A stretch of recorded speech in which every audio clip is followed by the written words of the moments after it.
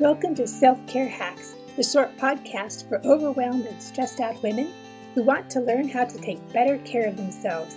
I'm your host, Anita Ojeda. I used to suffer from overwhelm and stress too, but I've learned how to take care of myself and take care of others. You can too. We called the incident Black Friday. It was nowhere close to Thanksgiving. In fact, I think it was in the spring, about 15 years ago when I worked at a boarding school in Montana. Why did we call the day Black Friday? Well, that night, that fateful Friday night, there was a problem in the girls' dorm. Several girls were caught underage drinking, and one of the girls seemed to just lose her mind. The principal had to go over to the dorm and assist the deans, and he ended up having to restrain the girl while she rocked back and forth, flailing her arms and legs and screaming obscenities. It was a really, really rough night for everyone involved. The next day wasn't much better. I've had many students over the years who've exhibited crazy behavior, and I didn't really understand what was going on. I regret to say that my attitude towards those girls and their behavior and their parents and the way their parents had raised them is something I'm pretty ashamed of now. I'm sure that each one of those girls who had problems that Black Friday probably suffered from some form of mental illness. Why would I think that now? Well, because I recognize some of the same behavior in my own daughter about a decade later. This is the first podcast in May. May is Mental Health Awareness Month, sponsored by the National Alliance of Mental Illness. It's a topic that for many years no one really talked about. No one talked about depression, anxiety, schizophrenia, bipolar disorder, Alzheimer's, anorexia, binge eating, obsessive-compulsive disorder, and the list goes on. Physicians and mental health experts have classified over 200 forms of mental illness. It stands to reason that someone you know might have a mental illness. That illness may or may not be diagnosed. If you suffer from a mental illness and feel that the Christian community has marginalized, misunderstood, or mistreated you, I apologize. My own ignorance about mental health issues and the unkind ways I acted in the past make me bow my head in shame. I want to share what I've learned with others so we can all start doing our part to stop the stigma about mental illness. The month of May marks another Mental Health Awareness Month in the United States. Campaigns like #StopTheStigma have helped bring awareness to others. Mental illness should carry no shame. A diagnosis serves as a starting point for treatment, healing, and management, just like the diagnosis of cancer or diabetes serves as a starting point for treatment, healing, and management. Unfortunately, while the secular world seems to receive the message, the Christian world lags behind. Christians balk at treatment, medication, and counseling. When a fellow Christian confides dark thoughts of suicide or self-harm, believers end up, tongue-tied. Or worse, they offer to pray for the person or counsel them to ramp up their relationship with Jesus. Jesus can and should be part of the solution, but he is never part of the problem. Nor does your relationship, or lack thereof, with God cause a mental illness. Let me say that again. Your relationship or non-relationship with God does not cause a mental illness. So let's talk about the differences between physical illness and mental illness. The mind is a beautiful and complicated organ that can get sick, just like your kidneys might get sick. Of course, when you get a kidney infection, antibiotics often cure the sickness. They don't make antibiotics for mental illness, though. But when someone gets a kidney infection or ends up having kidney failure, that happened to me, we don't blame the patient. Nobody called me up and said, "Hey, why in the world did you let your kidney fail?" Likewise, when someone receives a mental illness diagnosis, we shouldn't blame the patient. If a friend revealed that they had received a cancer diagnosis, would you offer to pray for them and tell them they need to spend more time in prayer and leave it at that? No, absolutely not. Yes, you would pray with them and for them, but I bet you'd never pray a prayer like this. Father God, Jim suffers from cancer. I pray that you give him strength to fight this battle and make sure he knows the importance of staying close to you as the cancer ravages his body. You would ask Jim about his treatment. He might even share what kind of chemotherapy or radiation regimen the doctor has prescribed. As his hair falls out and his appetite fails, you would bring him cool hats and buy him tempting things to eat. You would pray with him, take long walks with him, and celebrate when his blood counts improve. In other words, you would come alongside him in his suffering.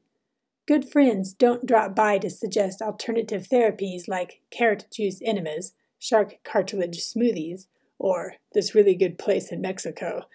They honor their friend's intelligence and ability to investigate and make good decisions. Offering advice only when asked, they know how to help rather than manage. But what's the tricky thing about mental illness? The physical side effects of cancer act as a badge that the sufferer has joined the battle against the dread disease. The baldness and frailty let strangers know how to handle the sick one with care and prayers. The side effects of mental illness don't shout the same message. In fact, the side effects tend to alienate family and friends. Instead of hair loss, someone with a mental illness may experience weight gain. Rather than a look of frailty, someone with a mental illness may take on an "I can do anything, don't try to stop me" attitude. Instead of exhaustion, we might see quickly cycling moods that leave us feeling whiplashed. Rather than appearing in danger of breaking, a person with a mental illness may put themselves in danger through risky behavior that seems reasonable to them. As Christians, we can handle cancer or kidney failure, but we do an abysmal job of coming alongside those who suffer from mental illness. I include my former self in this category. Before mental illness exploded like a meteorite in our family, I had no idea. So, let me break it down for you, brothers and sisters. Mental illness is not a sign of spirituality or a lack of spirituality. People with mental illnesses are victims of an illness, not weak Christians. They need help, but your righteous, "I've got this together, why can't you act like me" attitude makes it difficult for them to seek it. Furthermore, your self-righteous attitude drives wedges between the one who suffers and the God who loves them. Let me say that again. Your self-righteous attitude can drive a wedge between the one who suffers and the God who loves them. When they come to you for help, they don't really have words to express what goes on in their minds. They hope you may understand and tell them they should seek help. When all you do is offer to pray for them, they walk away feeling burdened and belittled. So don't mess it up. A person with a mental illness already feels guilty enough for their behavior. Don't add to their guilt. Mental illnesses often manifest themselves in extremes. Just because a person seems incredibly righteous and vigilant in making sure that others toe the line doesn't mean that they have immunity from mental illness. In fact, unreasonably devout people may actually be exhibiting signs of mania. Likewise, just because a person gets drunk, acts promiscuously, or uses drugs, doesn't mean they have rejected their faith. It means their brain has gone haywire and things don't make sense. I confess I used to judge people who seemed righteously religious as being good and wonderful Christians. The people who struggled with drugs and alcohol and behavior I couldn't endorse, I termed fallen and in need of a savior. In reality, they needed my compassion and friendship. They needed me to keep my mouth shut and my heart open. My prayers may have helped, but my willingness to listen and not judge would have helped them sooner. So, how do you handle a mental illness disclosure? If someone discloses a mental illness to you, or that they struggle with anxiety, depression, self-harm, or suicidal thoughts, here's what you need to do. Hack number 1, listen. While you listen, keep your face filled with compassion. Pray, but silently, for wisdom, and ask the Holy Spirit to guide your words and your thoughts. Listen, first of all. Hack number 2, ask questions. Here are some good questions to ask. What would you like me to do? How can I help you? Would you like me to help you find a doctor? Do you have a plan for harming or killing yourself? If the answer is yes, skip straight to number 5. Hack number 3, assure the person that they aren't crazy. They probably already realize that something in their mind doesn't work like other people's minds. People who suffer need to know that illnesses have cures and remedies. They aren't less than others because their mind processes information differently. They need to know that they are not alone, which brings up hack number 4, share. If you have suffered from a mental illness and have found help through therapy, medication, and healing in your relationship with God, go ahead and let the person know that they are not alone.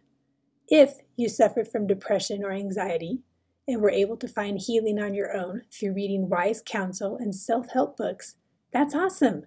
But since you're not a licensed counselor or psychiatrist, it's safer to refer your friend to an expert and offer prayer support on the sidelines. Some cancers can be cured with low-level homeopathic treatments, but others call for an all-out chemo or radiation battle. Don't judge someone else's battle based on your own, or on your neighbor's best friend's boyfriend's uncle. Don't disclose that your neighbor's brother's ex-sister-in-law felt the same way and committed suicide or struggled for years or never got help. That's not helpful. Hack number 5, take the person seriously. If they have a plan or have researched ways to kill themselves, take them to the hospital immediately. You may need to enlist help from someone else. If someone shares that they cut themselves or have panic attacks or feel depressed, take them seriously. Don't just tell them you will pray for them. They disclose this to you because they hope that you will understand and listen and help them take the next step.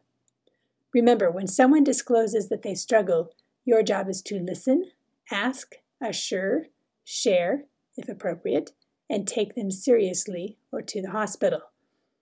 What they really want is affirmation from you that they have a problem and assurance that someone out there can help them solve it.